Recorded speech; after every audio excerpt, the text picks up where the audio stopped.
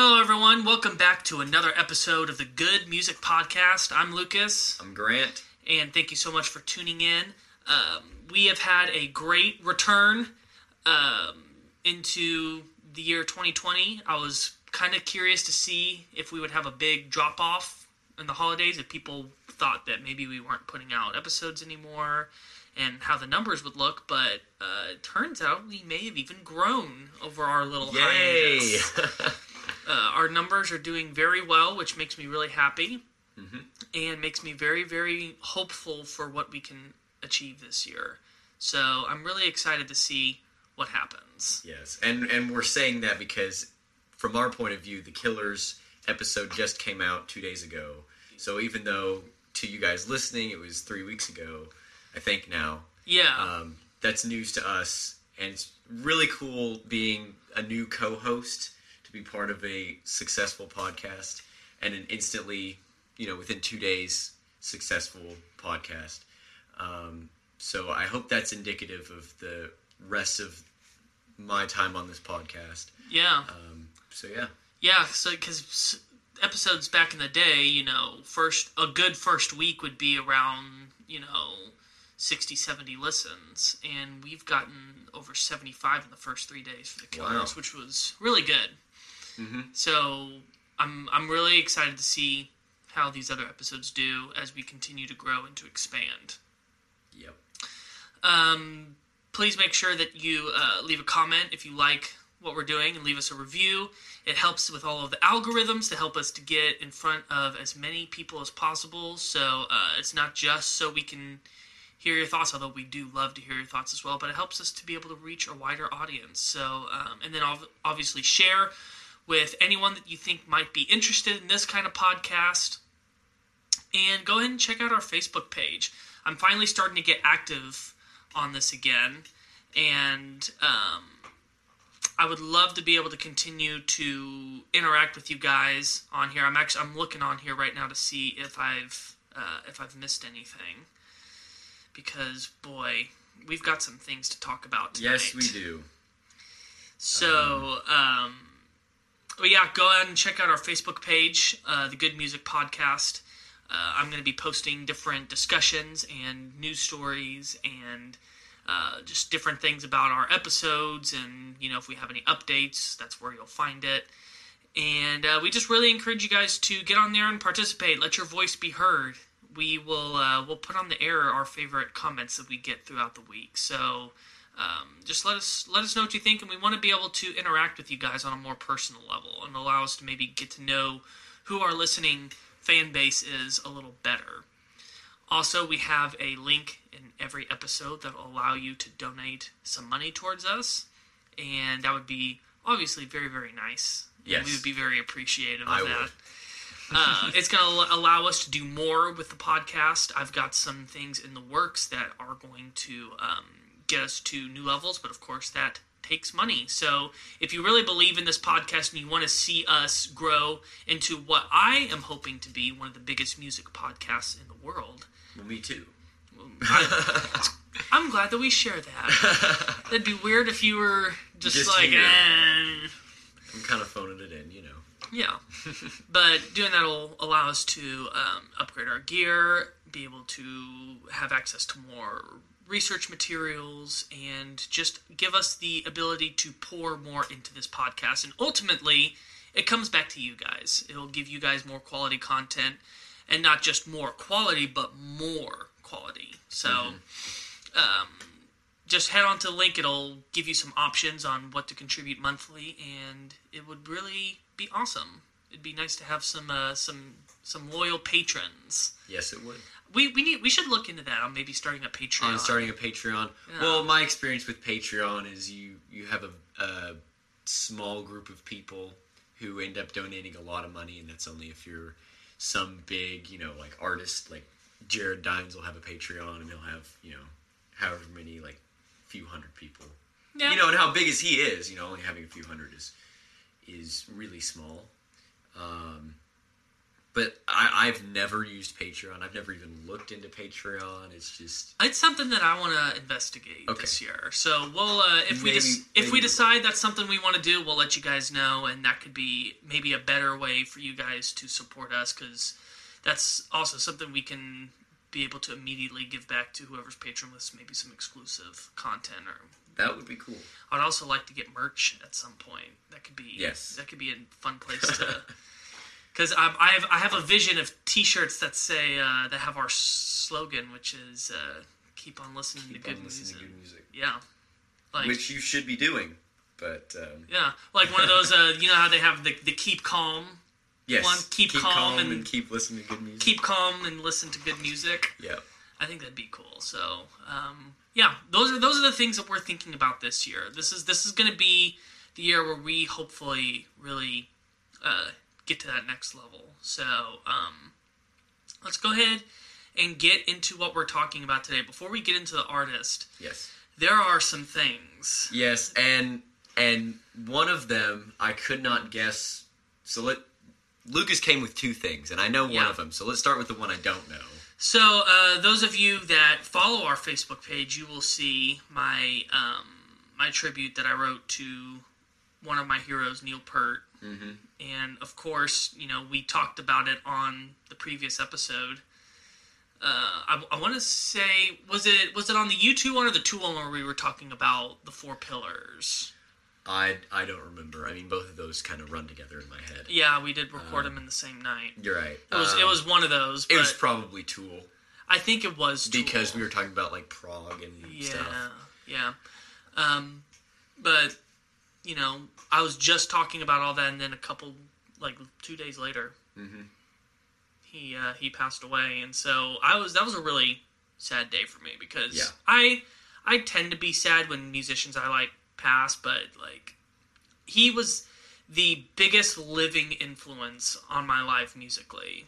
I mean, Freddie Mercury had died right before I was born, and so that wasn't something that affected me as much, but when Neil Peart dying was just like a big gut punch, because it was out of the blue. He hadn't told anyone that he was sick, or at least not anyone publicly.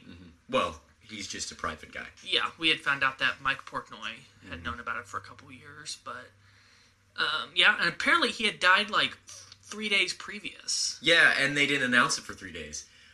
Which is complete Neil Peart. It is such a... even when he's dead, he's still being very private. It's just the way he is. But that prompted me to listen to the Rush episode, which is fitting because that is related to our artist, which we'll get to later. But, I'm glad that I was able to get a Rush episode out and have one that's been fairly recent. And he commented on probably his last tour that he said he's playing the best as he ever will. And I'm like, well, that's kind of sad, because then, him getting into his 70s and 80s, he won't play as well. But then again, he's playing really good now, and so even getting worse than this is still way light years ahead of basically everyone else. And then turns out, here he is, dying of brain cancer. And I'm like, well, he was right, but I wish it was under different circumstances. Yeah, I was really, really glad that I got to see them on that farewell tour. The first show was in Tulsa, and that was actually my R40. The R40 tour, which no one knew was the farewell tour at the time. We knew that a slowdown was coming, because they had said that after this is going to be our last tour, and then they prefaced it with at least for a while. He wanted the last tour to be Clockwork Angels, so they ended with The Garden, because that was the last song for the set on that tour. And that's the last studio. That's the end to their studio. It's a great song. Yeah, I really like that song. That's probably one of the only songs from their later stuff that I'll put on repeat. I'll put most of the Clockwork Angels album on repeat. That's true. I mean, really Caravan, BU2B, the title track. Oh yeah, the Wreckers. Yeah, Headlong Flight. Yeah, Headlong Flight that's a good point. Clockwork Angels really is a good album. Yeah, but Wish Them Well is really good. Okay. Yeah, I forgot about that one. I mean, it's not like, oh my gosh, but that's one that's like comes on. I'll be like, yeah, this is great. Oh, and Seven Cities of Gold. Yes, that freaking bass intro. I had to use that in a class competition the other day. We had to come up with different songs that had the word like money or gold or diamonds in it, and you weren't able to repeat, other people's songs. It's kind of one of those cliche games.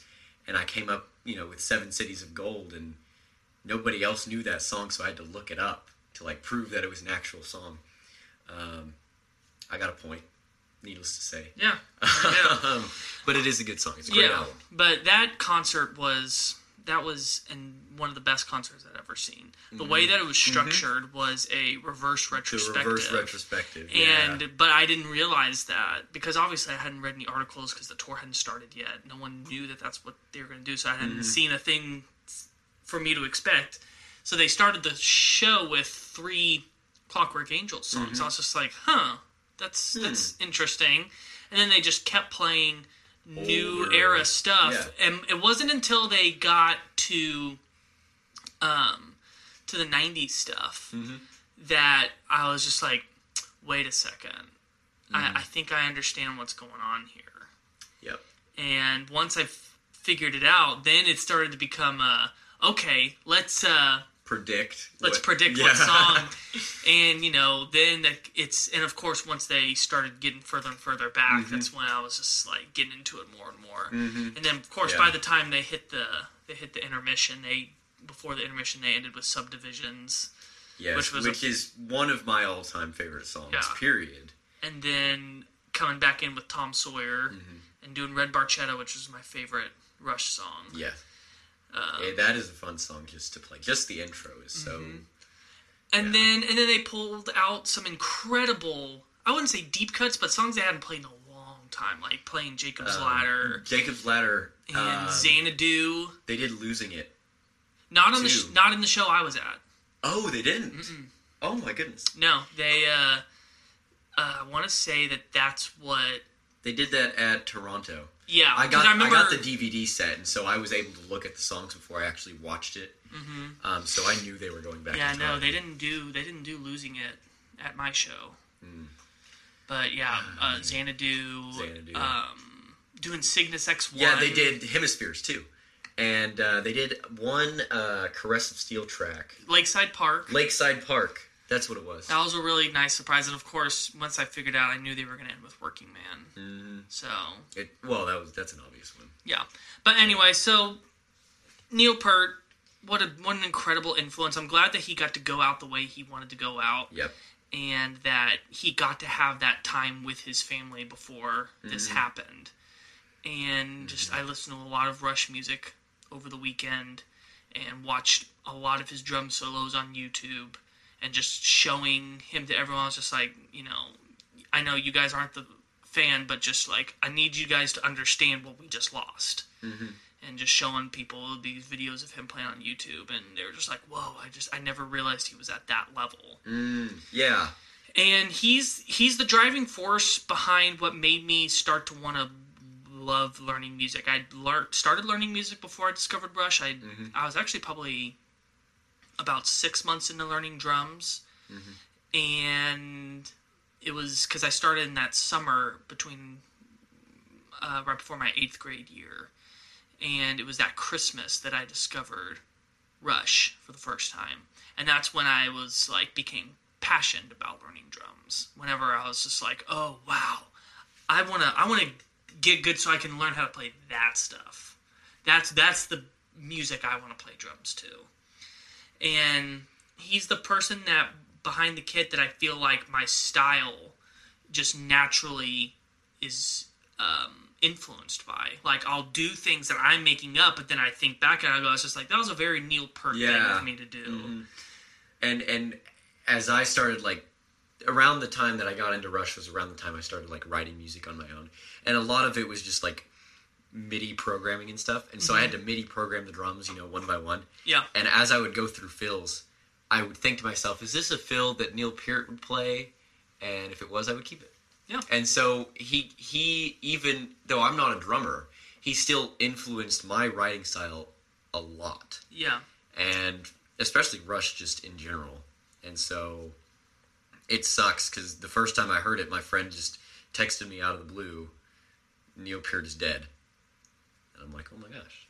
You know, and he's one of those friends who never texts me. We always like communicate through Instagram or whatever, or talk face to face. And so for him to just like text me, it was just kind of like, it's kind of dark and kind of sad because he was also a big Rush fan. I had two news outlets message me at the exact same time as I was pulling into my house. And Loudwire and Ultimate Classic Rock both messaged me at the exact same time. And I looked down and I just was like, no. And my son was just like, what's wrong, Daddy? And I was just like, I can't explain it to you right now. We're going to go in and listen to Rush, though. He's actually become my son loves Tom Sawyer. And he loves New World Man. Those are his two Rush songs that he really likes. Yeah, New World Man. Great song. That is a good song. Which I'm I'm intrigued that when you did your Rush episode, no one ever made the comment that Tom Sawyer was just Neil Peart drumming and Geddy and Alex were just trying to follow him. I mean, that's how they wrote that song. That's how they wrote that song initially. Was Neil Peart started drumming and Alex and Geddy just tried to follow him. Interesting. And Geddy made that comment at one point that that's what they do live still. Or not anymore, but that's what they did live when they performed that song. So yeah, I didn't know that. There's another tidbit of information. Yeah. Anyway. But yeah, we lost one of the greatest drummers of all time. One of the greatest drummer. Yeah. One of the greatest lyricists of all time. And just an all-around musical legend. So rest in peace, Neil, and we'll see you on the other side. But now we've got something else to talk about. The other thing is, it's something that I was anticipating for such a long time. You said it happened today. Yep, I found out this morning. And it's the Rock Hall of Fame class of 2020. Ooh. Oh God. Oh no. Oh God. Oh no, this is the thing that you said was also bad. This was the best batch of nominees. All right. So I'm going to go ahead and say Pat Benatar didn't get in. Nope. And Judas Priest and Motorhead didn't. Nope. And that one German synth pop band that you were talking about during U2 didn't. Yeah, I mean that's not one of the ones I was mad about. I mean that would have been really cool if they got in. But who got in? I'll start with what I was happy with. Okay. Which was Doobie Brothers. Yeah. Okay. I was happy about Nine Inch Nails. Okay. And I was happy about T-Rex. And Soundgarden didn't get it. No. Oh, no. That's the one that I was like jaw on the floor, just like, I don't understand what world that I'm living in right now. Oh my gosh. Well, like you said, last episode, it's not the Rock and Roll Hall of Fame. Yeah, that's the Music Hall of Fame. So there's only 6 inductees this time. Last year there were 7. Mm-hmm. And it always fluctuates. One year there's only 5, but it's just like, if you have the ability to induct at least 7, why not just throw in a 7th one? Mm-hmm. Let Soundgarden get in. Let Judas Priest get in. Mm-hmm. So those are the Motorhead. I mean, they've influenced everybody, So those are the 3 that I was happy. I was just like, good for them. T-Rex was the one I was really surprised by. Mm-hmm. Not because I didn't think they deserved to, but just because I didn't think the Hall would let them get in. Because they weren't ever a big U.S. band. They were really big in Europe. And they were more influencers than like being the big band themselves. Like I was saying the other episode, that they are like kind of the ground zero for glam, which was one of the biggest movements of the 70s. Oh, right. I remember. They were kind of the first ones to fully embody what that meant, look-wise, music-wise, The glam rock guitar sound, that was with Mark Bolan. Mm-hmm. T-Rex did that first. And so that was the one where I was just like, all right, good job, Rock Hall. Yeah. And then, of course, Doobie Brothers, that was an easy. That's kind of a shoo-in. That's their one, let's get a classic artist in there that was big, that never got attention from us before. Mm-hmm. And then Nine Inch Nails, I really like them. I felt like they should have gotten in earlier, just for how influential they were and just for how good they were. Mm-hmm. And then there's one band that I'm just indifferent to. Like, They don't bother me, they get in, but I would have been perfectly fine if they didn't, which was Depeche Mode. Okay. The thing that bothers me about Depeche Mode is that they and Nine Inch Nails live in just about the same world of industrial electronic music, and even the same time period. I mean, Depeche Mode was around a lot longer, but they hit their point when peak, yeah. when Nine Inch Nails started to get big, and so it was just kind of like, if you're gonna spread the wealth, like, you're putting two bands that were literally like contemporaries of each other. Yeah. Even though I'm sure Depeche Mode influenced Nine Inch Nails, it was just still, there wasn't a big gap time-wise or genre-wise. And then we have the two that I was just like, ugh, which was Whitney Houston. Yeah. And I'm not saying this because... She's not bad, but she's not rock and roll. No.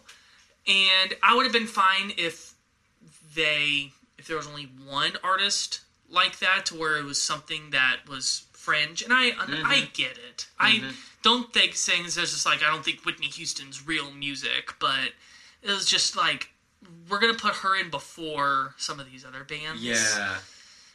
Who've been around a lot longer and influenced a lot more people.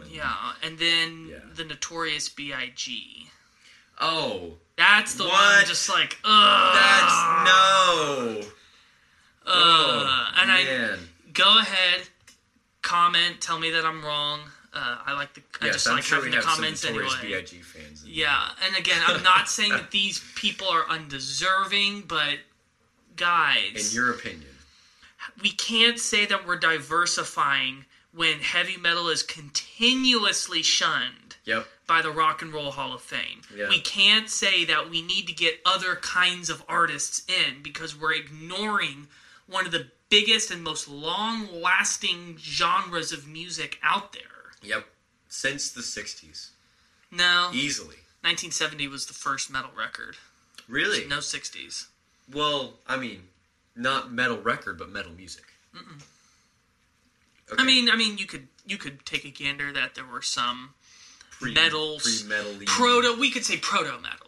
Yeah, like Helter Skelter, what year was that? Yeah, Helter Skelter. That's what I'm saying. Yeah, that was 60s, wasn't it? I would even say some stuff from Led Zeppelin's first couple albums could classify as heavy metal. Mm-hmm. But still, like, why can't we get in these bands like Judas Priest and Motorhead and Iron Maiden? Mm-hmm. Like, these bands, they're not just like these underground groups. Iron Maiden owns their own 747. You know, I mean, if there is a different definition of rich and famous as far as your music goes, I mean, I want to hear it. They've sold more albums than a lot of people in the Rock and Roll Hall of Fame. They are still playing to bigger venues and to more people on a regular basis than a lot of these other bands. Yeah.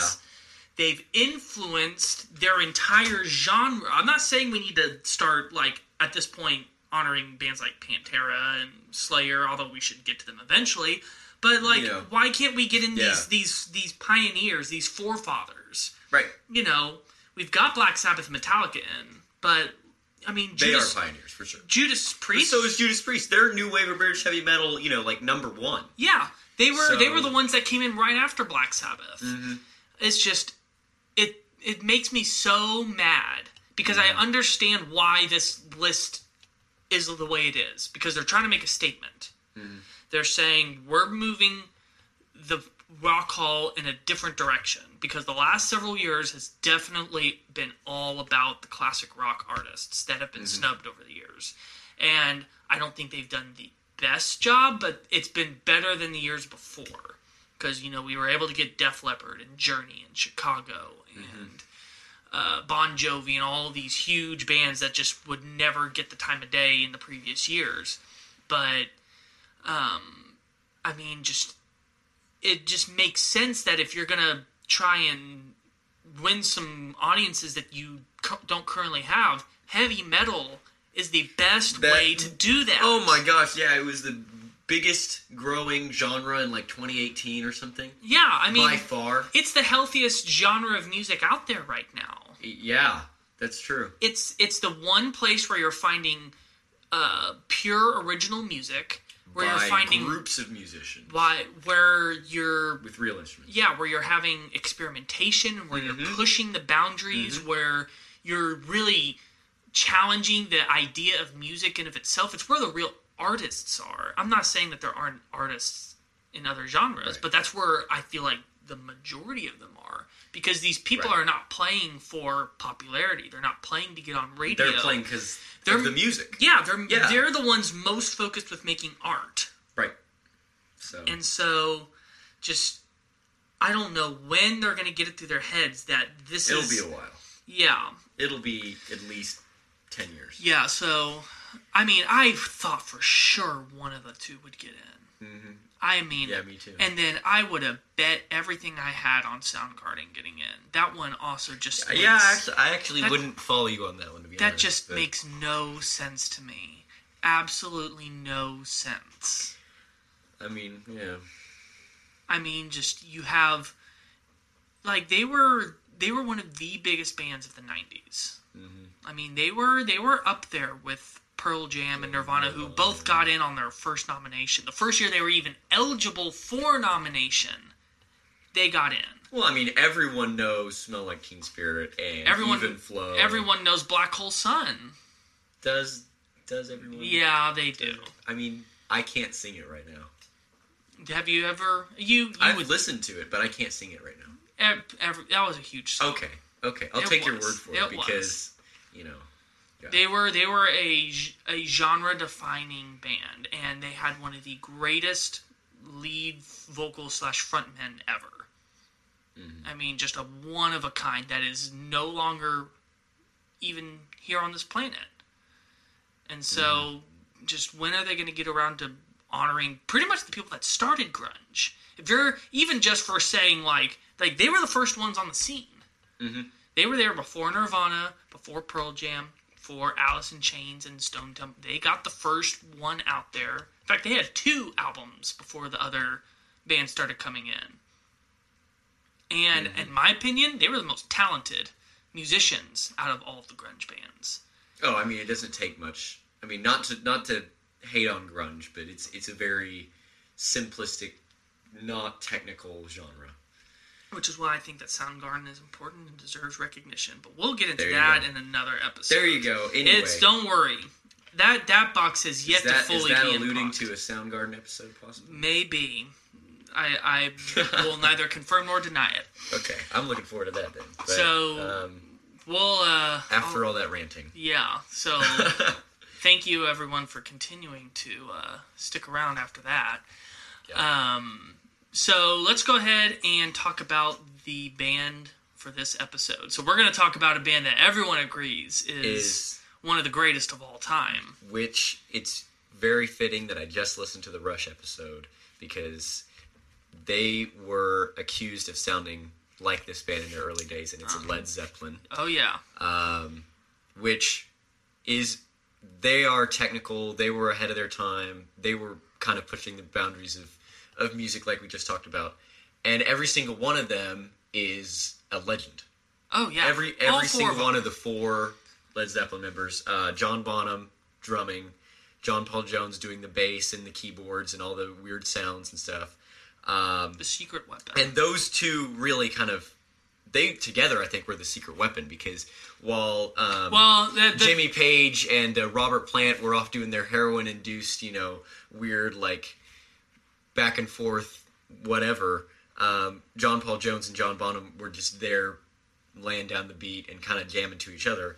And you hear that with some of the songs. Well, John Bonham ended up not getting in a good place. The reason why he's dead.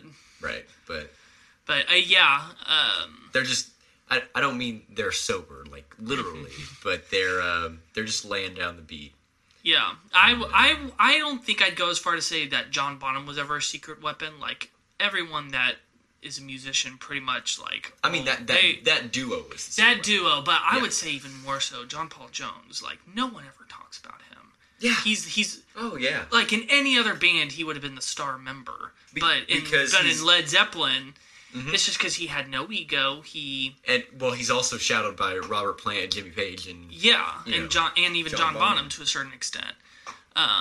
He never got to go out and do the solos in the middle of the shows. Mm-hmm. John Bonham always had his long extension that he got to do. Jimmy Page always had his, and then of course when you're Robert Plant and you've got that voice, right?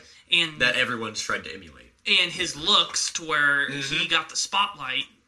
But man, let me tell you what, John Paul Jones has aged the best out of all of them. I watched the Celebration Day concert, and I watched that one and Song Remains the Same, which is from the 70s. Right. You look at Song Remains the Same, John Paul Jones is the weirdest looking of the bunch. The other ones just all look like real rock stars. Yeah. And then you look at Celebration Day, John Paul Jones looks like he's 10 years younger than the rest of the group. Oh, yeah, no, I saw an interview with Jimmy Page over Stairway to Heaven, and they played through the song on vinyl, and he was, giving a little commentary. And he looked so old. It was so sad. It's the drugs. That's what... Led Zeppelin's one of those bands, where, the money's there to fund the next high. Yeah. But man, what a brilliant band! They are musical geniuses. Band. I've always loved Led Zeppelin, but my love for them really went up when I got to sit with them for a long time researching for this episode. Really? Okay. Like I find that happens quite a bit. These bands that I think probably the only bands that won't happen to are the ones that I've already investigated so deeply and know everything about them. Like Pink Floyd. I don't think that researching for an episode is going to deepen my appreciation because it's already so deep. But a band like Zeppelin, where I was pretty familiar with all of their music, but hadn't really listened to a lot of the albums in quite a while and hadn't dug deeper,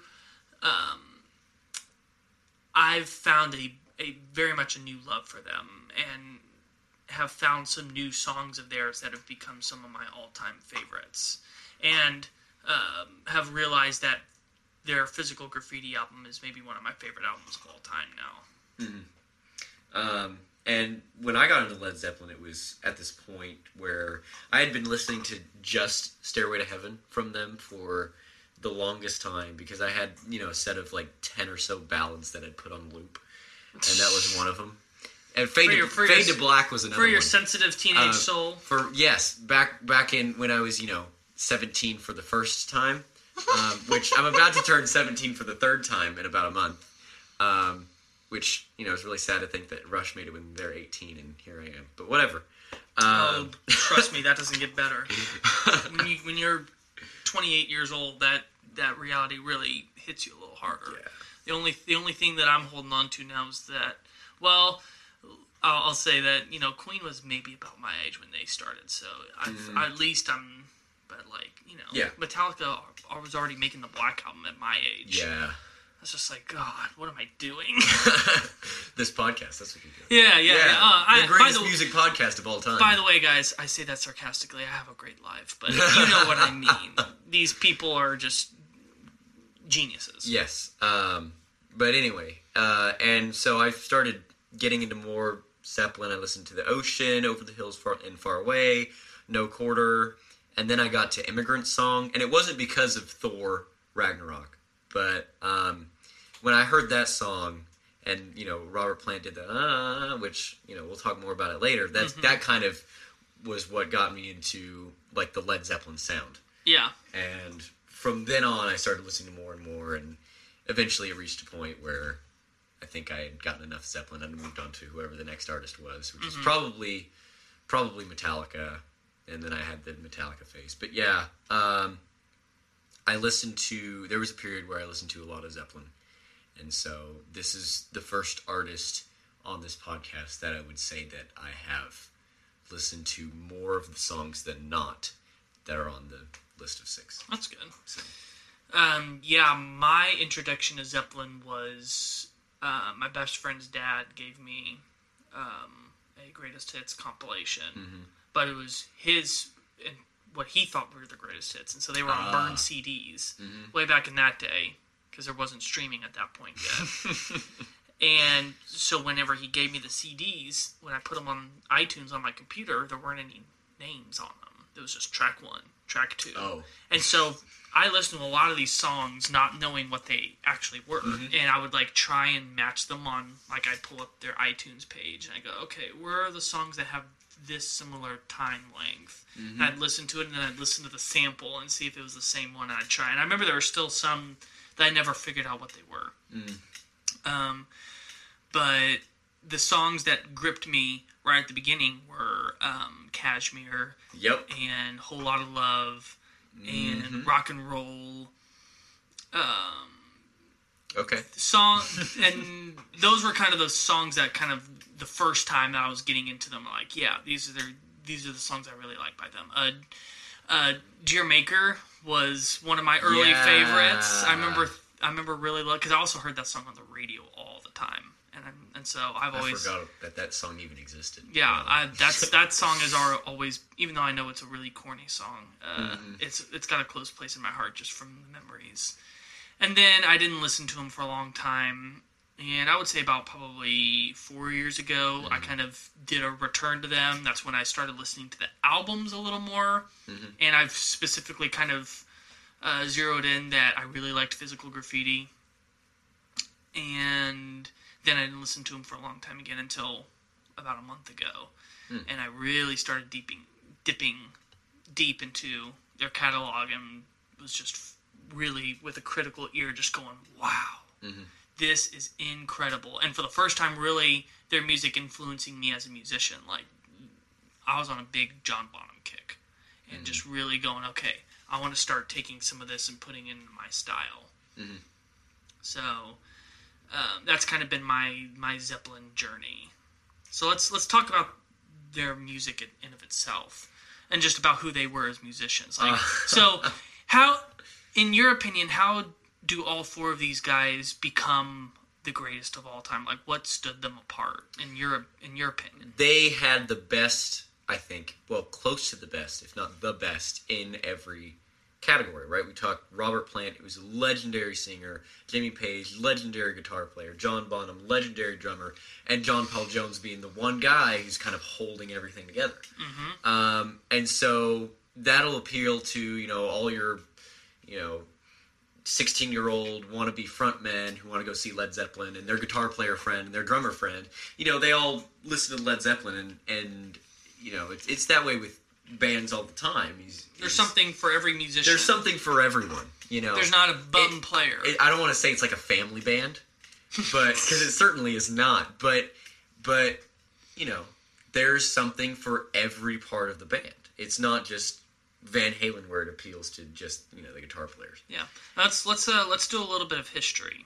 Okay. So, yes, because I'm bad on the history. Yeah. So the reason that Zeppelin was so big is you look at where music was, rock music was in the late 60s, because the first album came out in 69. Actually, the first two albums came out in 69. Same year. Look at that. We were on the tail end of the Beatles. Right. Beatles were dying down.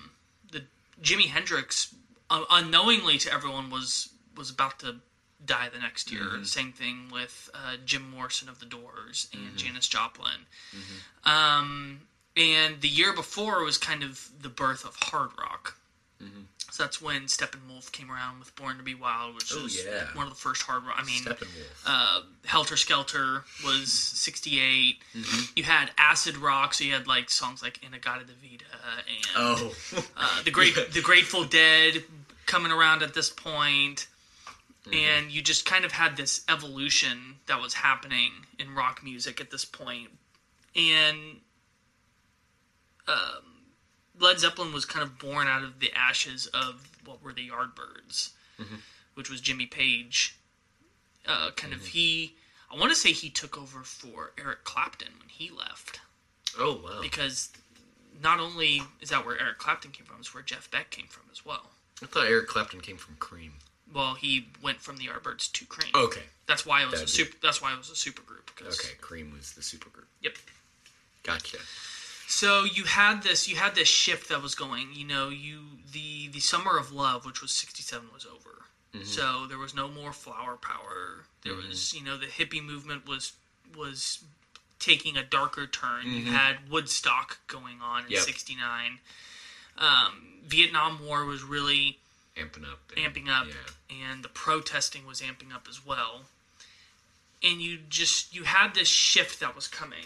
And it took a band like Zeppelin to really push it over the edge. Yep. I think that whenever they came around, they had a packaging, especially on that first album, that was very familiar. It was blues. They were a blues band first. Oh, for sure, yeah. I listened to that album. That first album is a incredibly bluesy record. And it was recorded live. It was stripped from the live, PA or whatever. Mm-hmm. So it's very raw sounding. Yeah. And it's still big sounding. Oh, yeah. Big credit to John Bonham for that. Yeah. Yeah. He really changed rock and roll drumming. Mm-hmm. You look at all rock drummers before him, they had a bit more of a jazz / R&B touch to them. Ringo was never a drum pounder. Mm-hmm. Charlie Watts from Rolling Stones was never a drum pounder. You look at, all these, Nick Mason from Pink Floyd, they were not people that, just beat the crap out of the drums. John Bonham was really the first one to do that, to where he brought power to rock and roll drumming. Yeah. And you just had this powerful, dark sound that, yes, you had this familiar blues aspect to it, but then you had something that was just like, okay, we're tapping into something uncharted. Mm-hmm.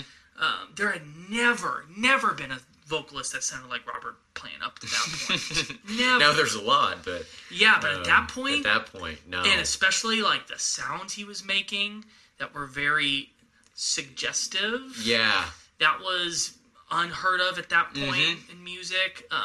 Jimmy Page was just doing things with the guitar that weren't being done at that point. Which I remember Eddie Van Halen talking about that in the Smithsonian interview, that he was inspired by a lot of the weird techniques that he was doing. So. Yeah.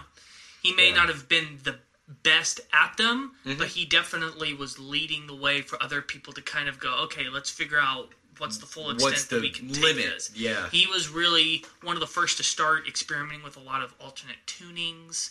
And, like, you listen to a lot of, especially stuff on Zeppelin 3, that's got, like, some of the weirdest tunings you will ever see on guitar. Just to get that kind of that Eastern sound to it. Like, you listen to songs like Friends and Celebration Day, the Rain Song. Those are all in really strange alternate tunings. And they were just a band that were really pushing to see, okay, we're done with the psychedelic movement, what's next? And they were kind of like, okay, let's just go. And you look at the difference between that first and second album, you get to the second album, and I can't even believe that came out the same year. Yeah. Because there's so much growth to it. Like, you go from I'm not saying that the first album's bad. Right. You compare it to the songs that are on that second album, though, with Whole Lot of Love and Heartbreaker, Ramble On, what is and what should never be. Man. I tried listening to the full first album when I was first getting into Zeppelin, and I decided that I didn't like it. And I really should have gone on to the second one, because now you're making me wish that I had. And now I'm going to have to. Man, what a flippin' second record that is. Yeah. That's the point when Zeppelin became Zeppelin. Yeah. When they put out a good second record. Yeah.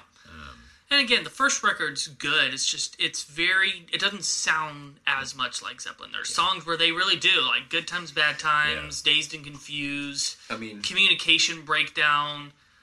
That's pure Zeppelin. But then you have a lot of these meandering blues jams that it's just like... Yeah, those went over like a lead balloon, I'm sure. Yeah. Hence the name. Hence the name. Because the band was supposed to be called the New Yardbirds. And I want to say it was a journalist told them they'd go down like a Led Zeppelin. And they were just like, well, screw you. That's going to be the name of our band.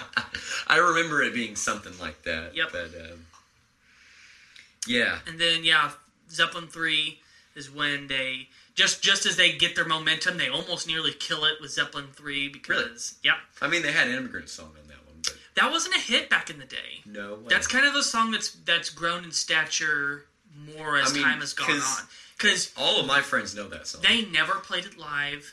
They didn't release singles back in the day. Yeah, okay. Because they preferred to just promote the album, although, everyone... Because they didn't want to ever feel the pressure to write singles. They just wanted to for the albums to be the albums. That's kind but of so that because of that, Immigrant Song was never like a hit single. Mm-hmm. It's been more of a song that as time has gone on, people have gone like, yeah, that's one of the great Zeppelin songs. Yeah. The big songs off that album were songs like Since I've Been Loving You and Gallows Pole, Celebration Day, those kinds of songs. And then you're also rounded out by all of this acoustic music. Songs like Friends and Run Your Stomp and That's the Way, Tangerine. They were leading the way for this new, harder hitting, almost heavy metal sound, and then they release a mostly acoustic record. Yeah. People kind of lost their mind on that. And we're just like, what the heck? It's aged a lot better as time has gone on. I mean, I believe it. It's one of my favorite Zeppelin records. I would say it's my third favorite to listen to, next to House is the Holy and Physical Graffiti. And that's controversial because everyone says that Zeppelin 4 is the greatest one, which has that's just the greatest hits. That's Black Dog, Rock and Roll, Black Dog, Stairway to Heaven, song. Misty Mountain Hop, When the Levee Breaks. Yeah. I mean, that's a stacked record. And that's the point when they became the biggest band in the world. Right. And became I would say probably the biggest pure rock and roll group of all time. That never was a pop group. Like, I always talk about how certain bands have great pop songwriting. There's no pop songwriting in what Led Zeppelin did, unless you count some stuff on Into the Outdoor. But, well, there's looking back on it, to us it sounds like pop, kind of pop songwriting. No, because you don't really have hooks.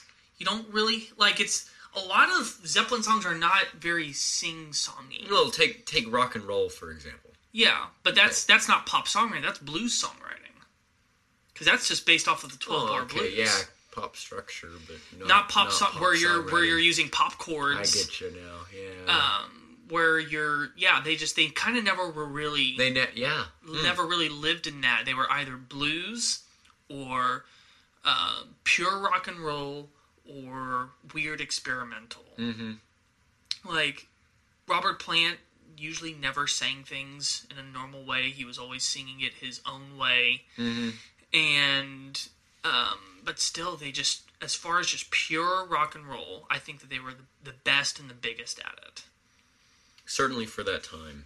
And probably on an objective sense, they still are one of the most recognizable names. Yeah, people that don't even really know much about rock and roll know about Led Zeppelin. Yeah, they at least know that Led Zeppelin exists, which there's something to be said about that. Yeah.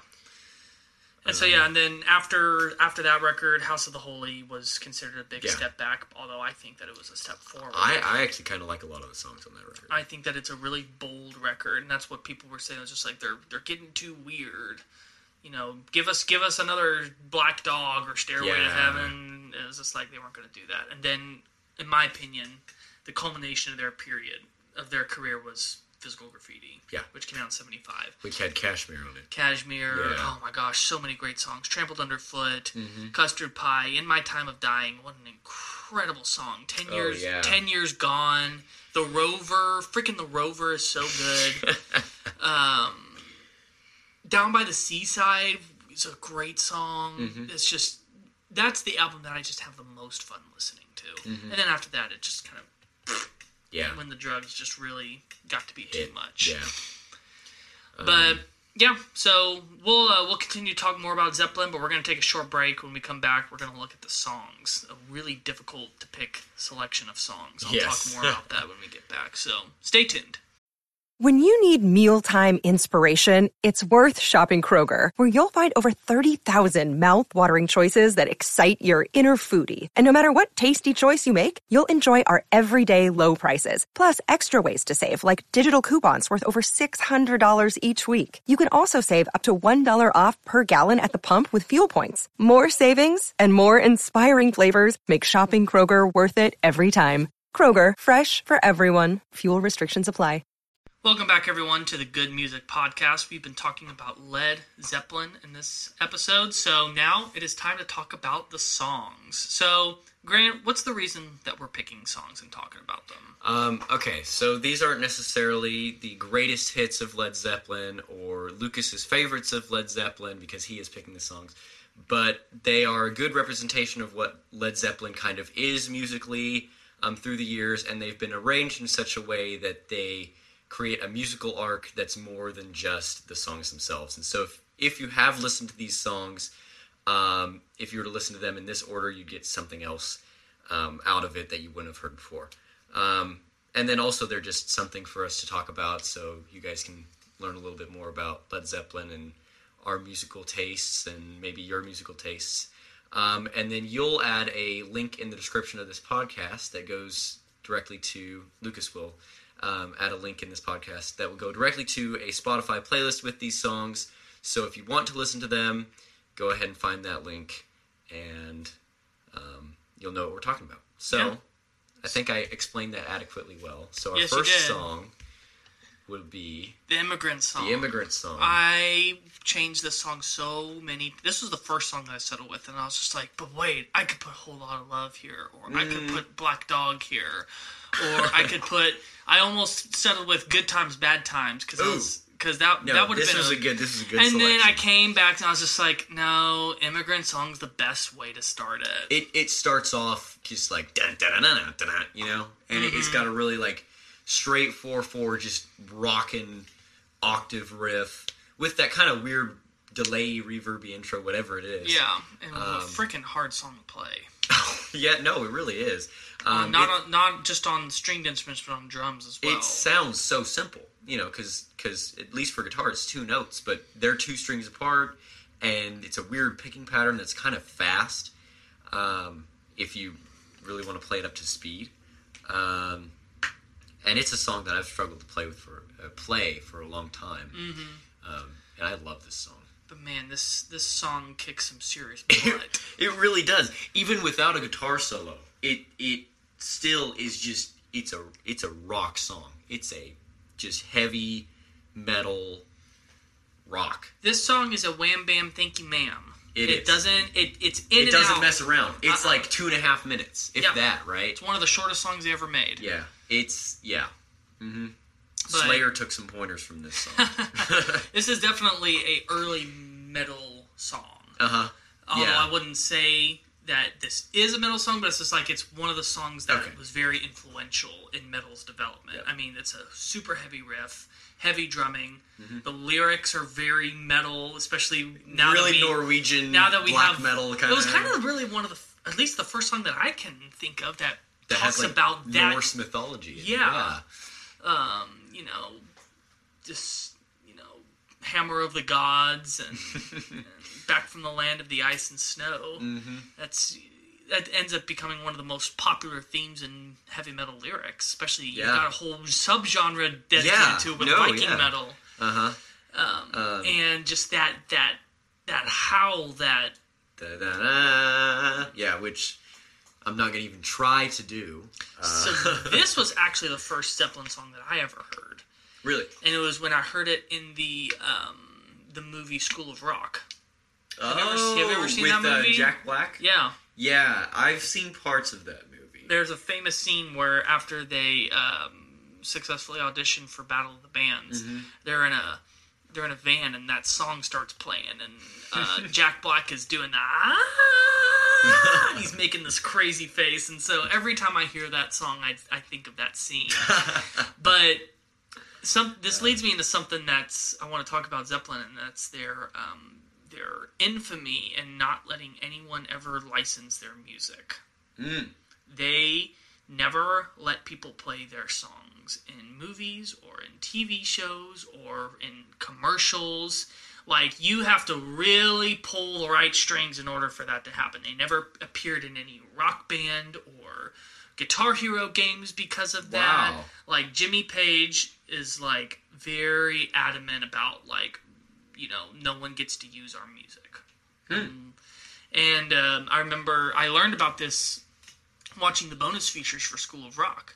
and they talked about this a little bit, and they were just like, we really, really want this song. And so they filmed a video to Led Zeppelin of the entire cast and crew on their knees begging Led Zeppelin. and like Jack Black starts like bowing down to them, just like, you are the rock gods, we worship you, just please let us use Immigrant Song. And they did. Yep. Before, and there was another movie, Almost Famous, used 2 of their songs. I actually haven't watched that movie in a long time, and I bet at the time I didn't know what Zeppelin songs those were. I just knew they were Zeppelin songs. But that's because Cameron Crowe just has all of the... He used to be a rock journalist. That movie's kind of based on his life. Have you ever seen that movie? I have not. I've heard of it. That's a great rock and roll movie that, you know, if you like 60s and 70s rock music, you need to watch that movie. Okay. There you go, listeners. But I always found that whenever people do use a Zeppelin song, whenever they are one of the few to get that privilege, Immigrant Song is always the one that they choose. Right, because it's short. And it's iconic. And it's powerful. Yeah. Especially, you know, you think when the riff comes in, it's going to be really powerful. But when whatever chord it is, when they go down to that and he says, back from the land of the ice, that chord is so big. Yeah, and then it kind of goes down from there. And then... Yeah. And kind of as he's singing the rest of the verse, and then of course it resets and it hits you again. But yeah, this song has kind of risen to become their most recognizable song. Oh, it is. Even more so than Stairway to Heaven. To where like it's the song I would say has the greatest chance of you pulling someone random and you play a number of Led Zeppelin songs. That's the song they go, oh, I've heard that before. Yeah. It is. Been more than a few times where I'll start playing the interlude to like Master of Puppets or something, and somebody will go like, "Oh, is that Stairway?" And it's really sad, but I'll play Immigrant Song for random people, and you know, people will instantly recognize Immigrant Song and try to do the sing along part. You know, people who are my age who are not at all into the rock or metal scene. You know, they listen to like Little Uzi Vert or whatever, whoever it is. But they know Immigrant Song. Yeah. And it's probably because of, you know, Thor. But even before that. But even before that, they still knew that song. Like that howl that he does is now become one of the most famous moments in rock and roll music. It's become just iconic. And I just think that that's so interesting because this song was not considered one of their big ones back in the day. Hence, like, they, like, never played this song live. Well, I mean, like you said, that the album it was on, Led Zeppelin 3, aged very well, but it wasn't received well in its time. Yeah, I mean, it still sold really well, but the critics didn't like it. Rolling Stone magazine was just like, uh-oh, this band might not go very far. I mean, that's happened before. Oh, yeah. Well, I've learned to usually never trust what Rolling Stone says. Just don't trust what the music critics say. Just listen to the music on your own. It is a great record. But like during a lot of their 70s run, the only song they would ever play off that album was "Since I've Been Loving You," which is a really great song. I think it actually might be the best written song on the album. But it's a bit more of a bluesy song. And just, even on the Celebration Day concert, which was, I want to say that was in 2008, they didn't play that song on there. And that was pretty much like a big greatest hits show, because they only did one show together. And it's like, if you're going to play Immigrant Song, then that's the place to do it, and they didn't. So... well, I mean... It's very interesting. It is. But, so this song really just... is meant to, at the start, just like get you pumped up, but then immediately pull back to allow for us to get to the second song, which is is it just Rock and Roll? Rock and Roll. I'm so used to saying Rock and Roll Rebel from Ozzy. Now this song, I think we talked about earlier, it's kind of simple blues stuff, and that's one of the reasons why it's one of my least favorite Led Zeppelin songs. Really? Yes, because, well, I shouldn't say it's my least favorite, but it is definitely my least favorite of their popular songs. because it's overplayed. My dad loves it a little bit too much, and so he'll play it a lot at high volume sometimes. And 99% of our listeners don't even know the relation, why my dad's so important. He's in the band that me and Lucas are both in. Yeah. So that's why he comes up a lot in conversation. I'm not just... Plus, he's your dad. He's also my dad. You can talk about him whenever you want. That's true. But, I don't want to make it seem like I'm, daddy's little boy. That came out the wrong way. All right, we're going to not edit that out because that was too good. I'm so glad you said that. I know my new nickname for you now. Oh, no. Okay, we're going to continue on Rock and Roll by Led Zeppelin. Anyway, it's probably my least favorite of the popular Led Zeppelin songs because it's overplayed and because it's too simple for Led Zeppelin, in my opinion. See, that's why I like it. That's why I like it so much. It's just, it's different. Mm-hmm. Because it doesn't sound like, even their other blues songs don't sound like this song. This is just like a straight up throwback to 50s rock and roll, but in my opinion, done so much more interestingly. Mm-hmm. I think that the drumming in this song is so great that one of the most iconic drum intros ever. I mean, just... Oh, for sure. Yeah, that's instantly recognizable. Great guitar solo. I think Robert Plant's vocal is so good on this song. It is, yeah. He showcases his voice, for sure. Yeah. And to me, it's the simplicity that I love about this song. Mm-hmm. It's taking the tried and true formula of rock and roll, mm-hmm. because that's back in the 50s. That's what every rock and roll song was. It was that chord progression, the 12-bar blues. Mm-hmm. And a lot of times, whenever I'm teaching music, I use this song as an example of just like, okay, so I just mapped out what the 12-bar blues is. Here it is in action. I put on Rock and Roll by Led Zeppelin. Mm. This song is really fun to play. I love playing this song on both bass and drums because, again, it's simple. I don't have to think about it too much, but it leaves room for me to throw things in here and there. Oh, yeah, I'm sure it's fun to play. This is... Sometimes songs that are not good to listen to are really fun to play, in my opinion. Here's the thing you guys are going to learn about me, and you as well, Grant. Okay. I love the most complex music out there. Mm-hmm. Like, I love things that have taken me years upon years to even begin to decipher it. Yes. But I also really love simple music. I don't pick and choose. Like, just because I like complex music doesn't mean I hate simple music.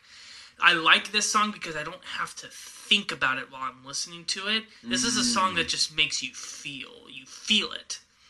It's just it's more of you just get to experience and be a part of it. It makes you move. It gets you just in that great rock and roll spirit. Okay. Because there's a lot of other Zeppelin songs that I'm thinking while I'm listening to it. Oh, music should make you think. It should demand your attention. But sometimes the music should just take you in that more that primal side. Yeah. Okay. And I think that that's what rock and roll does and what it's meant to do. It's meant to make you move. It's meant to make you... While still, when you listen to it, there's definitely great musicianship going on. Uh-huh. But it's, the lyrics aren't meant to, like, engage you mentally. It's more meant for sing-along. It's just a great, pure rock and roll song. Mm. I mean, even the lyrics are about just rock and roll. Yeah. It doesn't get much more simple than that. Of course, with Led Zeppelin, rock and roll probably means something very, very different. It's Led Zeppelin. It's just the way it is. I saw a pie graph one time, a pie chart that was talking about the different lyrical themes. And said something like 75% of Zeppelin songs are about sex. And then I'm surprised it's not higher. And then it said 23% is about Norse mythology, hobbits, and other mythical crap. The other 2% is Stairway. 2% is citrus. Oh. Which that made me laugh. Oh. The Lemon Song, Tangerine. Mm-hmm. Wow. Okay. So, but just, you know, I like this song because of the fact that it's not complex. It's not thought-provoking. It's just it's Led Zeppelin distilling it down to its most basic ingredients. Yeah. And I think that they do that without losing anything. And I think it's the reason why this song has endured for as long as it has. It does sound like live energy. This was the song that in the 70s they opened their shows with. Because it immediately, like, set a great bar for the show. And then, of course, great little mini drum solo at the end of the song. Yep. With that kind of weird, dissonant little, whatever it is, E sharp 9 or something. You would probably have a much better idea of what that chord is. If I were Jimmy Page, that's what I would have played, and that's a chord that was really common during the time to end songs with, you know, especially for blues.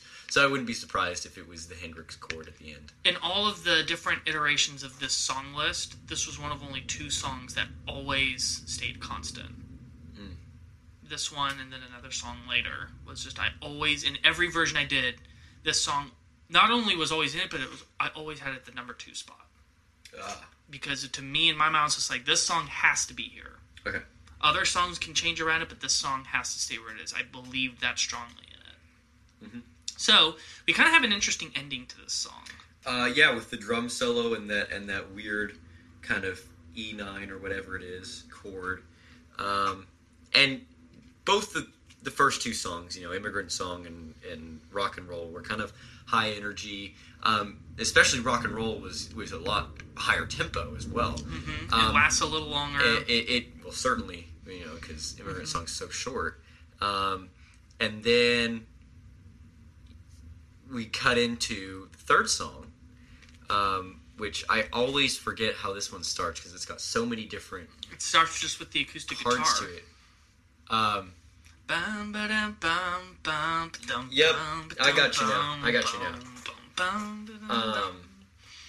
Yes, and so what song are we talking about?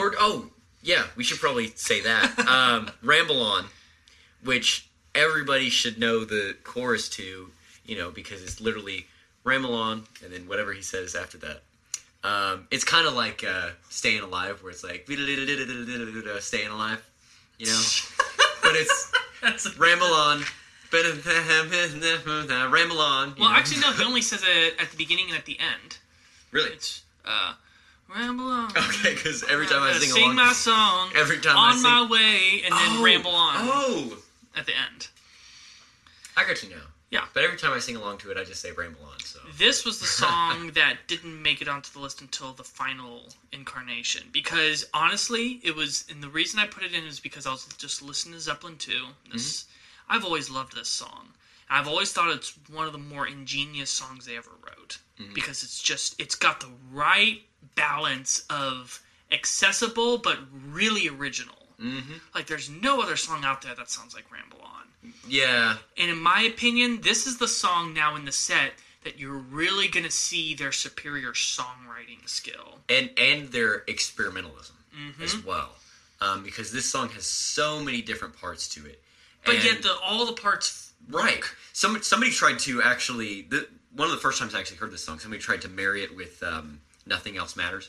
You know how people do mashups where they take parts of some of them really don't work. Some of them are great, like Stevie Wonder's Superstitious and Metallica's Sad But True. That one's really good. Yeah, but one of my favorites is Round and Round and Marvin Gaye's I Heard It Through the Grapevine. That's a really cool one. It's him singing Grapevine over instrumentation of Round and Round. That would probably work, but unfortunately, Ramble On and Nothing Else Matters did not work because I don't think any. Both of them have very distinct. They're not even in the same time signature. They're not, but they have very distinct ways that the instruments feed off of each other, and the vocals feed off the instruments, and so it just didn't work. And for the longest time, that kind of ruined my perspective of this song. And then having had it in this list and hearing, you know, the different parts and how, you know, one section leads to another, and it seamlessly flows as a stream of consciousness, and yet it's structured. Yeah. You know, that takes work. That takes serious, thought into your music, and it's applauded. This is the kind of song that just blows my mind that Zeppelin 1 and Zeppelin 2 came out in the same year. That you have Zeppelin 1 that has, for the most part, fairly basic blues songs, and then you go less than a year later and write an album that has a song like Ramble On it that is so far from blues. Yeah. I mean, there's a little bit of it there in the chorus that's kind of a bluesy riff, but like all the acoustic guitar, the lyrics are nowhere near any kind of blues. I mean, this is the first song where they start talking about Lord of the Rings. Yeah.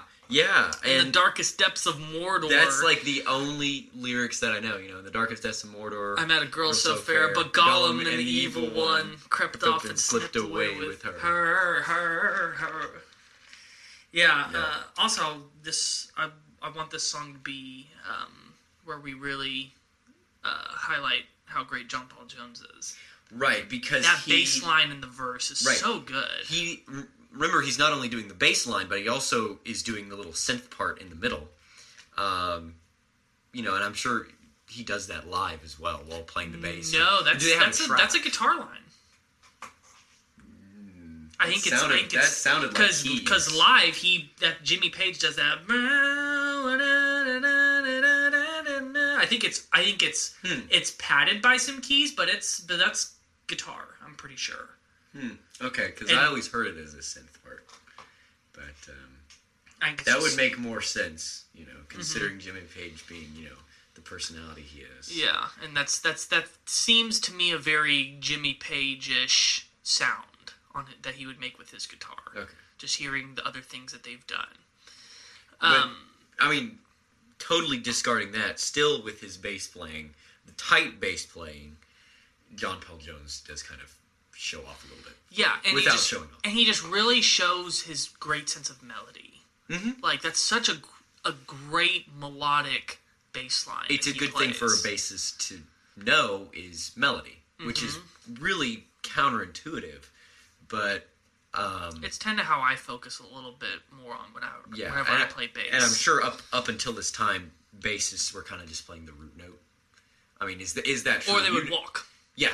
I mean, you know the history behind that. And I mean, I would say Paul McCartney was the first one to really work with that. Okay. He was a guitar player that just ended up picking up bass because no one else was going to do it. He was kind of the first one to really change how bass playing was. Like, you listen to some of the stuff on the Beatles, and you're just like, you listen to the bass line, it's just like, wow, how did he come up with that? So John Paul Jones was definitely in the same. He was paying attention to what Paul was doing. Paul is maybe the most underrated bass player of all time because he's never known as a bass player. He's known as a vocalist. Yeah, and a songwriter, and even a piano player more so than a bass player. But he's one of the greatest bass players of all time. You really look at what he's doing; it's so good. Right. But John Paul Jones is definitely in that same wheelhouse of someone that is probably not a bassist first, because, I mean, his mastery of the keyboards really shows that he, I don't know whether bass came first for him or if he just picked it up later as a necessity, but, like, he is someone that is just knowledgeable, period, on music. And a bass line like Ramble On's is evidence of that. But yeah, like I was saying earlier, I was listening to Zeppelin 2 and this song came on and just struck me. I was just like, I gotta figure out a way for this to fit on the playlist. And it turns out that where I put it ended up fitting quite well. So this is just the point of the set where you're really gonna start going, wow, okay, songwriting. The songwriting is really, really good. The weird stuff comes next. I guess we could go ahead and move on to the next song, which is Dazed and Confused. Which I had heard once before because I did listen to the entire Led Zeppelin 1 album. Yeah. But that was years ago, and I was actually listening to it with you the first time, after years ago. And this song came on, I'm like, oh man, I haven't really heard this song in a while. He's like, oh, you're in for a treat. And of course the little, the very quiet drums and John Paul Jones doing his bass line. And I'm like, okay, so this is going to be kind of like an atmospheric song. And Yeah, in a you sense, can say that. In a sense, it is. There's a lot of atmospheric sections. But there's some serious, like, really fast, like, kind of heavy. You know, if it, I'd say more kind of a rock heavy parts. You know, with a da-na-na, ba-na-na-na-na, you know. If you were to compile a list of metal songs before the true birth of metal, this would be one of them. This would be one of them. This was I would say until Black Sabbath came out, this was the heaviest song ever written. And that little bass line that it starts with, they continue that when, you know, Jimmy Page comes in with the guitar doubling and everything. And that's where he's using the violin bowstring to get that sound. That's what it is. Gotcha. And this is the song when they play live that they break in the middle for Jimmy Page to do his 15-minute solo. But where he's still got that bow out and he's just like going to town on it. And it's very interesting because when I first heard this, I didn't realize that riff changed part of the way through the song. Mm-hmm. Where they'd go bum bum bum bum, where instead now it's bum bum bum bum, you know, and they'll kind of hit the low note on the one, which I know I'm using music theory now. I'm about to, at least, but I'm gonna try not to nerd out here. I don't think they hit the low note on the one.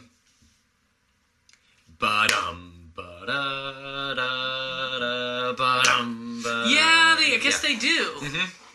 Yeah, and of course, you know, the listeners will have to listen to it themselves, but that's what I heard, and I didn't realize it at first, but I knew something was different, and I guess that's what it was. And it's kind of just a little nuanced thing that you'd only know if you listen to the song multiple times, but I'm glad they changed it because I actually liked the change more.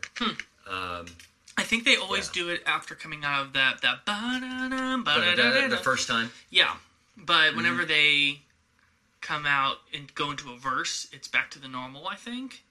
And the first chorus is like that. Mm-hmm. Huh, I've never noticed that before. Yeah, okay. Thank you for enlightening me. And then, of course, they have that weird interlude section. Yeah. Where this is what I'm talking about when John Paul Jones and John Bonham are just kind of sitting in the back and kind of jamming with each other. Yeah, that whole thing. And Jimmy Page is just going into weird land, and so is Robert Plant. He's just following him. You have that call and response thing going on. And then we get to the jam section. Yep. In the middle, where it just all of a sudden amps up out of nowhere, and Jimmy Page just starts wailing. Yep. And when I first heard the solo, I was kind of like, well, this is kind of an underwhelming Jimmy Page solo. And then, you know, I realized they're kind of coming out of nothing, so it's kind of hard for him to do something. So it's gonna sound kind of bad to my ears because I'm used to everything kind of flowing. Yeah, it's off the first album. It's off the first album, and it was live. They were doing it in a live setting, so they were kind of feeding off the audience, I'm sure, and that's, I guess, what felt right at the time. Because I wouldn't say I don't think there was an audience. Really? No, because whenever people played live back then, for recording. Oh, I thought they were ripping it off of the mixer for the live setting. No. Okay, they're playing it live in the studio. That so changes they're not okay. like they're. It's one take. That's it. But the vocals are not in there. Vocals are always dubbed later. Right. And typically guitar solos are dubbed later. Mm-hmm. But rhythm, guitar, bass, drums, that's all played live in the studio. Mm-hmm. So that's what that means whenever I got you now. When they're saying the album was played live in the studio, that doesn't mean live for an audience. Okay. Because there's no way they'd be able to control people. It's like, don't clap after they play, because that would bleed in to everything you're hearing. And right, and I thought at some point it was bleeding in because he finishes his solo, and which it starts off, in my opinion, bad. Okay, that's just my opinion, but it evolves into a really good solo, and it's very Jimmy Page. It's got the little triplet arpeggiation and stuff, and classic Jimmy Page. Really good. Monstrous drum fill to end it. Yeah, and then it goes into da-na-na-na-ba-na-na-na-na, and that's the best part of the song. That's the best part of the song. Exactly. And that's what makes this song my favorite song of the set. And when it transitions back to the ba-da-ba-na-na-na, Oh, yeah, and it's very Tom Sawyer-esque. Yep. Not to draw things back to Rush, but... Oh, Rush, Neil Peart was heavily influenced by John Bonham. Yep. Well, and there you can see it in this song, because, you know, it comes back into the main riff, and there's the drum fills. Mm-hmm. And... This was their first masterpiece. Yeah. Like, there's some other good songs on the first album, but this is the only one on that album that I'd say, like, this is top 5 greatest songs that they ever made. Yeah. And they actually didn't write this song. This is an old blues standard. Really? That they just made their own. Now, of course, like, a lot of, like, because, you know, that chromatic bass line, they didn't write that. They didn't write the lyrics, although I do think that they changed them to make them more edgy. Mm-hmm. But they have a long history of that. And have had a lot of copyright troubles with it because because in some ways you can lift from old blues songs, but another point, you got to make sure that you're giving credit to the right people. Mm-hmm. Sometimes the people are dead, and they forget to credit people that own his estate and all that stuff. So this was an old blues. I actually really surprised me when I found that out. I was just like, really? I would have sworn that they. I thought they wrote this. Now, of course, it's still all Led Zeppelin, because just the way they were able to adapt it to themselves is really incredible. We're gonna talk about that again on another song in this list. But let's go ahead and move into the next song. The next song, and I'm thinking of Dazed and Confused. Oh, Kashmir. My favorite Led Zeppelin This song. is one of the earliest Led Zeppelin songs that I knew. Same here. And it's because I was jamming with one of my old bands back in middle school, and we were just kind of at my friend's house.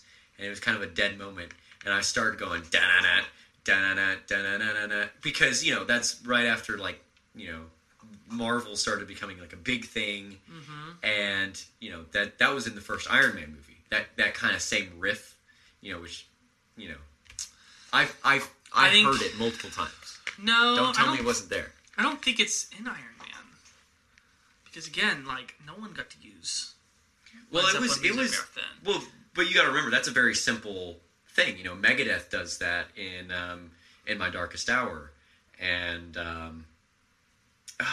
there's other examples of that same. Yeah, but they use the same chord progression. You know, da da da da da da da da da. Right. I mean, yeah, but there's the way that Kashmir does it is so unique, just because you got that polyrhythm going on of, you know, everyone's playing in 3, but John Bonham's playing in 4. Right. And yeah, and so anyway, I was playing that riff, and because it just came to me, and my friends were like, "Oh, is that Kashmir?" I'm like, "What? I've never heard of this song in my life." And so then I had to go listen to it, and that was the first one I've ever heard. In my opinion, more so than Stairway to Heaven, this is their greatest achievement. This is their definitive. This is Led Zeppelin song. I can't even imagine writing a song like this in 1975. Because it's once again, it's atmospheric, to a point, right? But it's still just kind of rocking, like, you know, normal beat. And how do you come up with this song?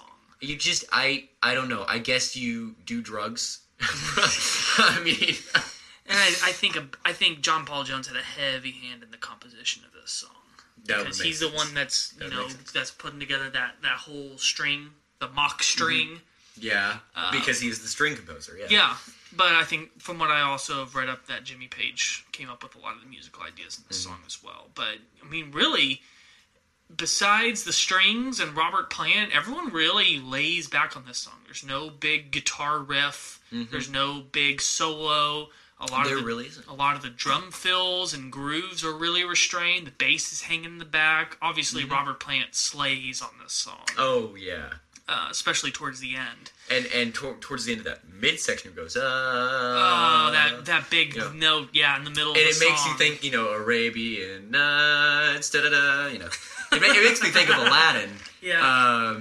But I'm sure that's the point, because the name of the song is Kashmir.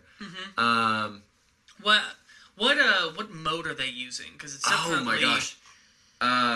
If I had to guess, it was probably something like Lydian. Yeah, that's where it's got that sharp 4, which is the same mode that Rush uses in Xanadu. Oddly enough, Interesting. when they slide from the major E to the major F sharp, because it adds kind of that, and a lot of movie scores will use that too, because there's kind of like an expectation if you slide up, from that chord to, 2 steps up. Yeah. Because it's got that sharp 4. And so I wouldn't be surprised if it was Lydian, or if it was probably Dorian or Phrygian or some really weird one. It's nice to have a theory because they are Led Zeppelin. Yeah, and I know that probably means nothing to a lot of the listeners, but different major modes, you'll have your major scale, but if you start at a different point in the major scale and then construct your octave from there, it has a different feel. And so, for example, C major has the relative minor of A. Well, that's just called the Aeolian scale. And if you start from A and then go through the C major scale and end with A. And so, obviously, there's all 7 of the different types of... You just pick a different starting point. You just pick a different starting point. And so, for Lydian, it would be you'd start on the F for but still, C major. Still apply the same... And you'd still go through the same notes. I've learned what these are in principle, but I've never gotten good at actually, using them. I mean, I usually will compose in major, minor, or Dorian. And most people do. Yeah. And then there's the Jimmy Pages. And then there's the Jimmy Pages here who are in, Phrygian or Lydian or whatever. Yeah, and using alternate tunings at the same time. That's true, yeah. But, this song is it's a monolithic song.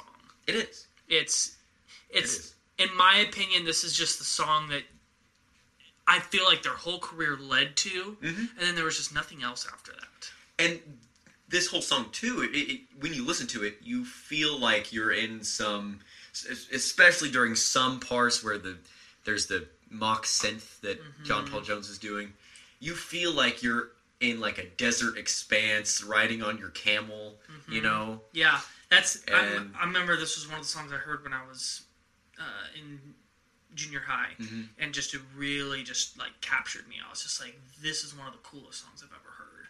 And it's again, it wasn't the first Zeppelin song I'd heard, but it was the first one that made me go, okay, I need to figure out about this band, because I'd heard about them, but this was the song that I was just like, I gotta get this on iTunes. I gotta listen to it. This is a really cool sounding song. Yep. And I hadn't ever heard anything like it before. There's not much, I guess you can say more about this song that would... Now, this would seem like a great song to end on. I actually wouldn't agree. I'm glad that this was the last that's what I'm saying. It's not. And so you would think, oh, this is so epic. It's 8-minute track, but I was thinking about it, because originally I had this as the last song. And I was just like, but I think there's still room to go one more place. Yes, which would be... And I think it's this balls-to-the-wall jam of When the Levee Breaks. When the Levee Breaks. Which has... Which I've never heard before. This is my all-time favorite drum intro and my all-time favorite drum groove. Because of it's got a groove. Just because of how... Not because of how complex it is or how, memorable it is, but just because it does exactly what it's supposed to do. When we were listening to it, the whole time we couldn't help but just rock back and forth. Oh my gosh, yeah. No, Lucas was about to headbutt the steering wheel at some points. Yeah. But, because we were listening to it in his car. Yeah. And I had never heard the song before. And when I first heard it, my first thought was oh, this is Led Zeppelin's Sad But True. Every band has that kind of slow rock, just awesome riff that kind of just permeates the whole song and kind of drives the song. That's what this is for them. Yeah. And the way that they got that great drum sound is they put them at the bottom of the stairwell and then put the mics at the top of the stairwell. Wow. I mean, just leave it to Led Zeppelin to do something weird like that. He just beat the snot out of those drums. You can hear it. Yeah. You can hear it. And just getting all that echo and that reverb on it and just giving it just that big washy feel. That's this whole song. It's the wall of sound. It is. But done in a really great way. And partway through the song, you've got that riff and you've got that beat that's kind of just bringing it home. But partway through the song, everything will cut out, and Jimmy Page will come in with like a... It sounds like a 12-string. Okay. I'm not going to argue because I didn't think about it, but... Kind of sounds like it to me. Here we go back into Rush. Because he loves that 12-string. Yeah. That double-necked guitar. Yeah. It would not surprise me at all if that was a 12-string. That which... It's one of the best parts of the song. Sounds like something off of Caress of Steel, to be honest. Which, we're coming back to Rush because I was a Rush superfan at some point. Or at many points. But... And especially Robert Plant's vocal line sounds very Geddy Lee. Yeah. And this part of the song... And this is pre-Rush. It was pre-Rush. This was 71. Mm-hmm. And the album I'm talking about, Caress of Steel, was 75. Yeah. It took him 3 months to write. So, and Fly By Night was in 75. They had 2 albums come out in 75. Right. Anyway, it's got kind of a really weird guitar line going over it. Yeah. And it's very pleasant, though. It's kind of like, on paper it shouldn't work. But... this whole song is just like... It's very conceptually, it doesn't make sense. But doesn't, yeah. But then you... And this listen to it. And, yeah. This is another song this is like an old blues standard. Really? Because it was... Oh, right, because we talked about Dazed and Confused being like that. Just because, the whole song is just about, if it keeps on raining, the levee's going to break. Which just, That's a blues thing. Yep. What's the line? Crying and moaning won't do you no good. Yeah. That's so classic blues. Yeah. That's about as classic blues as it gets. And I think that this is probably... Between either this or In My Time of Dying was probably the best that they ever did at reworking those old blues standards into something that's just completely new. I think that this is the best song on Zeppelin 4. And that's a controversial thing to say. You're talking to a Stairway guy. Yeah. So. But I think that this is the song that separates the casual Zeppelin fans from the true Zeppelin fans. Yeah, so then I'm a casual fan. The true Zeppelin fans always talk about this song as being one of the best that they ever wrote. And a lot of people put this in their top 5 of saying that this is one of the I'm using this word again, monolithic songs in their discography. But the people that don't really know about anything about Zeppelin besides what they hear on the radio tend to not ever know about the song, because I was like that. It's not a radio song. I would hear, and I heard people talking about When the Levee Breaks over and over again and going, this is one of the iconic Zeppelin songs. I was just like, I've never heard this song before. Yeah. And then I heard it, and immediately I understood why. Yep. Just from as soon as those drums started, I was just like, oh yeah, this is good. And it's just so unique because it's almost a structureless song. It's just more of they're just plummeting their way. And of course, every time they go into that refrain, that oh man, it's just so good. And I actually do think that this is the pinnacle of Zeppelin 4.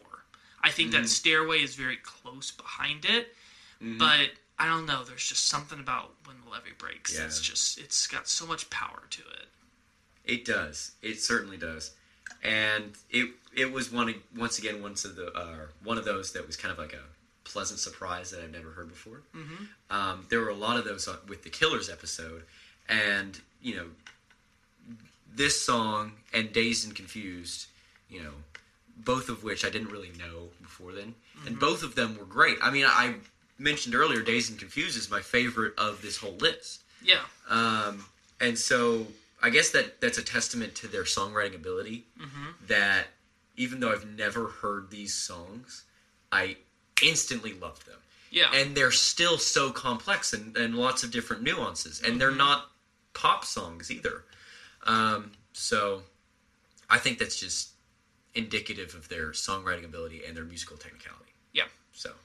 Well, that's our list for Led Zeppelin songs. When we come back, we're going to briefly talk about the bonus song and then give our final thoughts. So stay with us.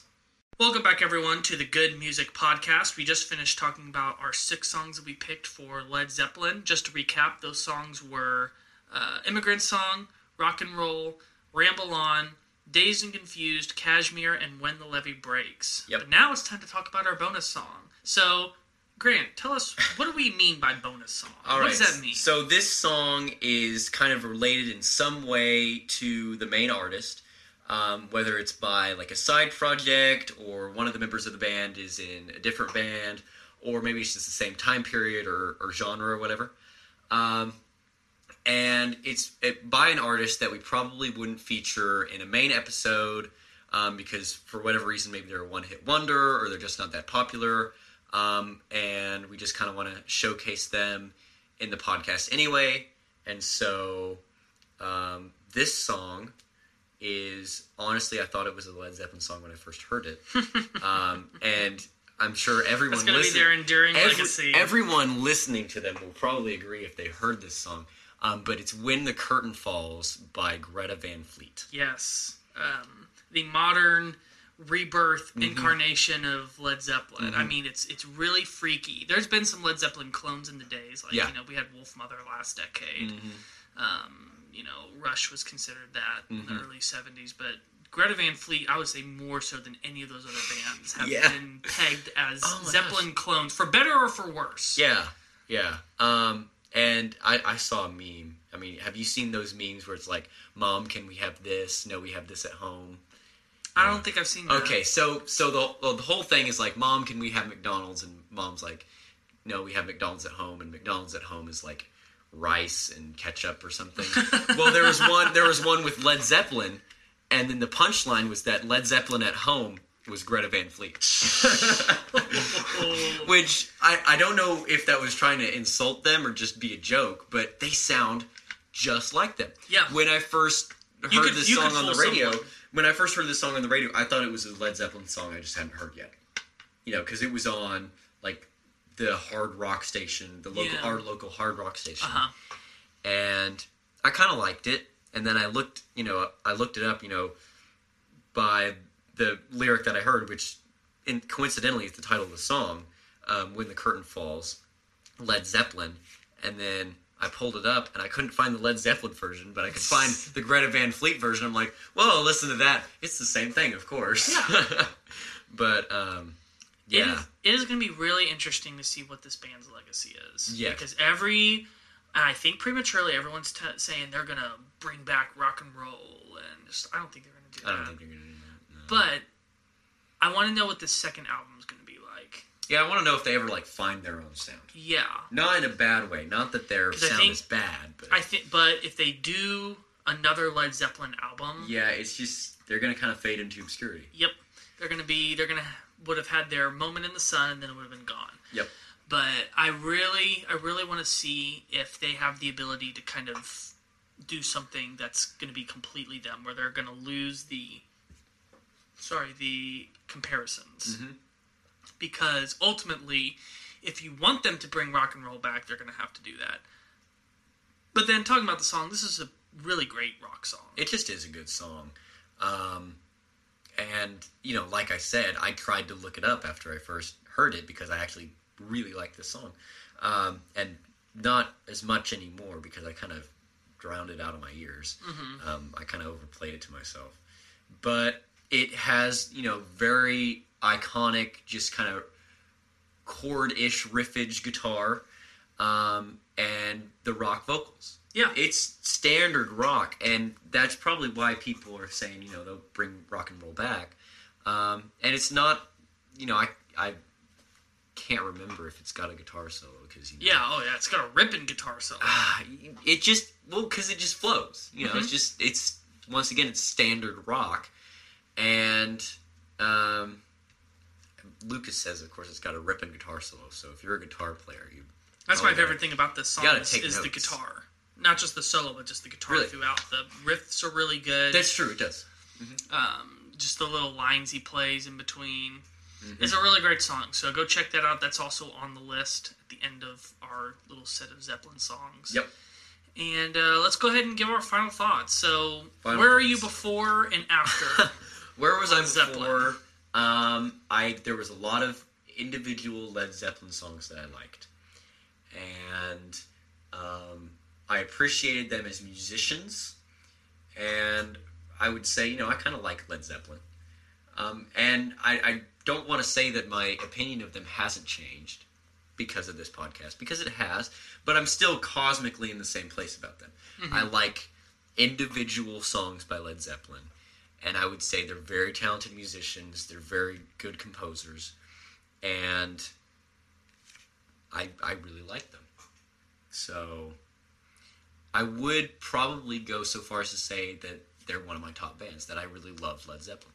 Even though I'm not into the whole Led Zeppelin lore and like all of their songs, but I have yet to meet a Led Zeppelin song that I hate. Yeah.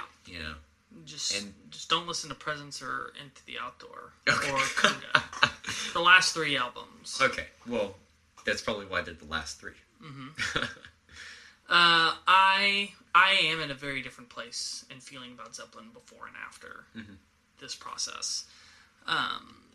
Again, if you had asked me, do you like Led Zeppelin? I'd say, yeah, I love Zeppelin, but now I truly do love them. Mm-hmm. And I feel like they're now for the first time influencing me as a musician and me musically and me and my style and how I play, especially on the drums, when they really hadn't before. So my love for Zeppelin has definitely reached a new level through this point, and I'm really, really glad that I researched them, because now I have a deeper appreciation and knowledge of them that is definitely going to carry with me throughout my musical career. So, yeah, that's our episode. That's the episode. Thank you so much for everyone that has listened all the way up to this point. It's a long one. Our episodes are overall just getting longer, which I'm fine with. If you don't like that, just let us know, and we probably won't just listen. Just hit the times 2 button. We probably won't listen to you, but who knows.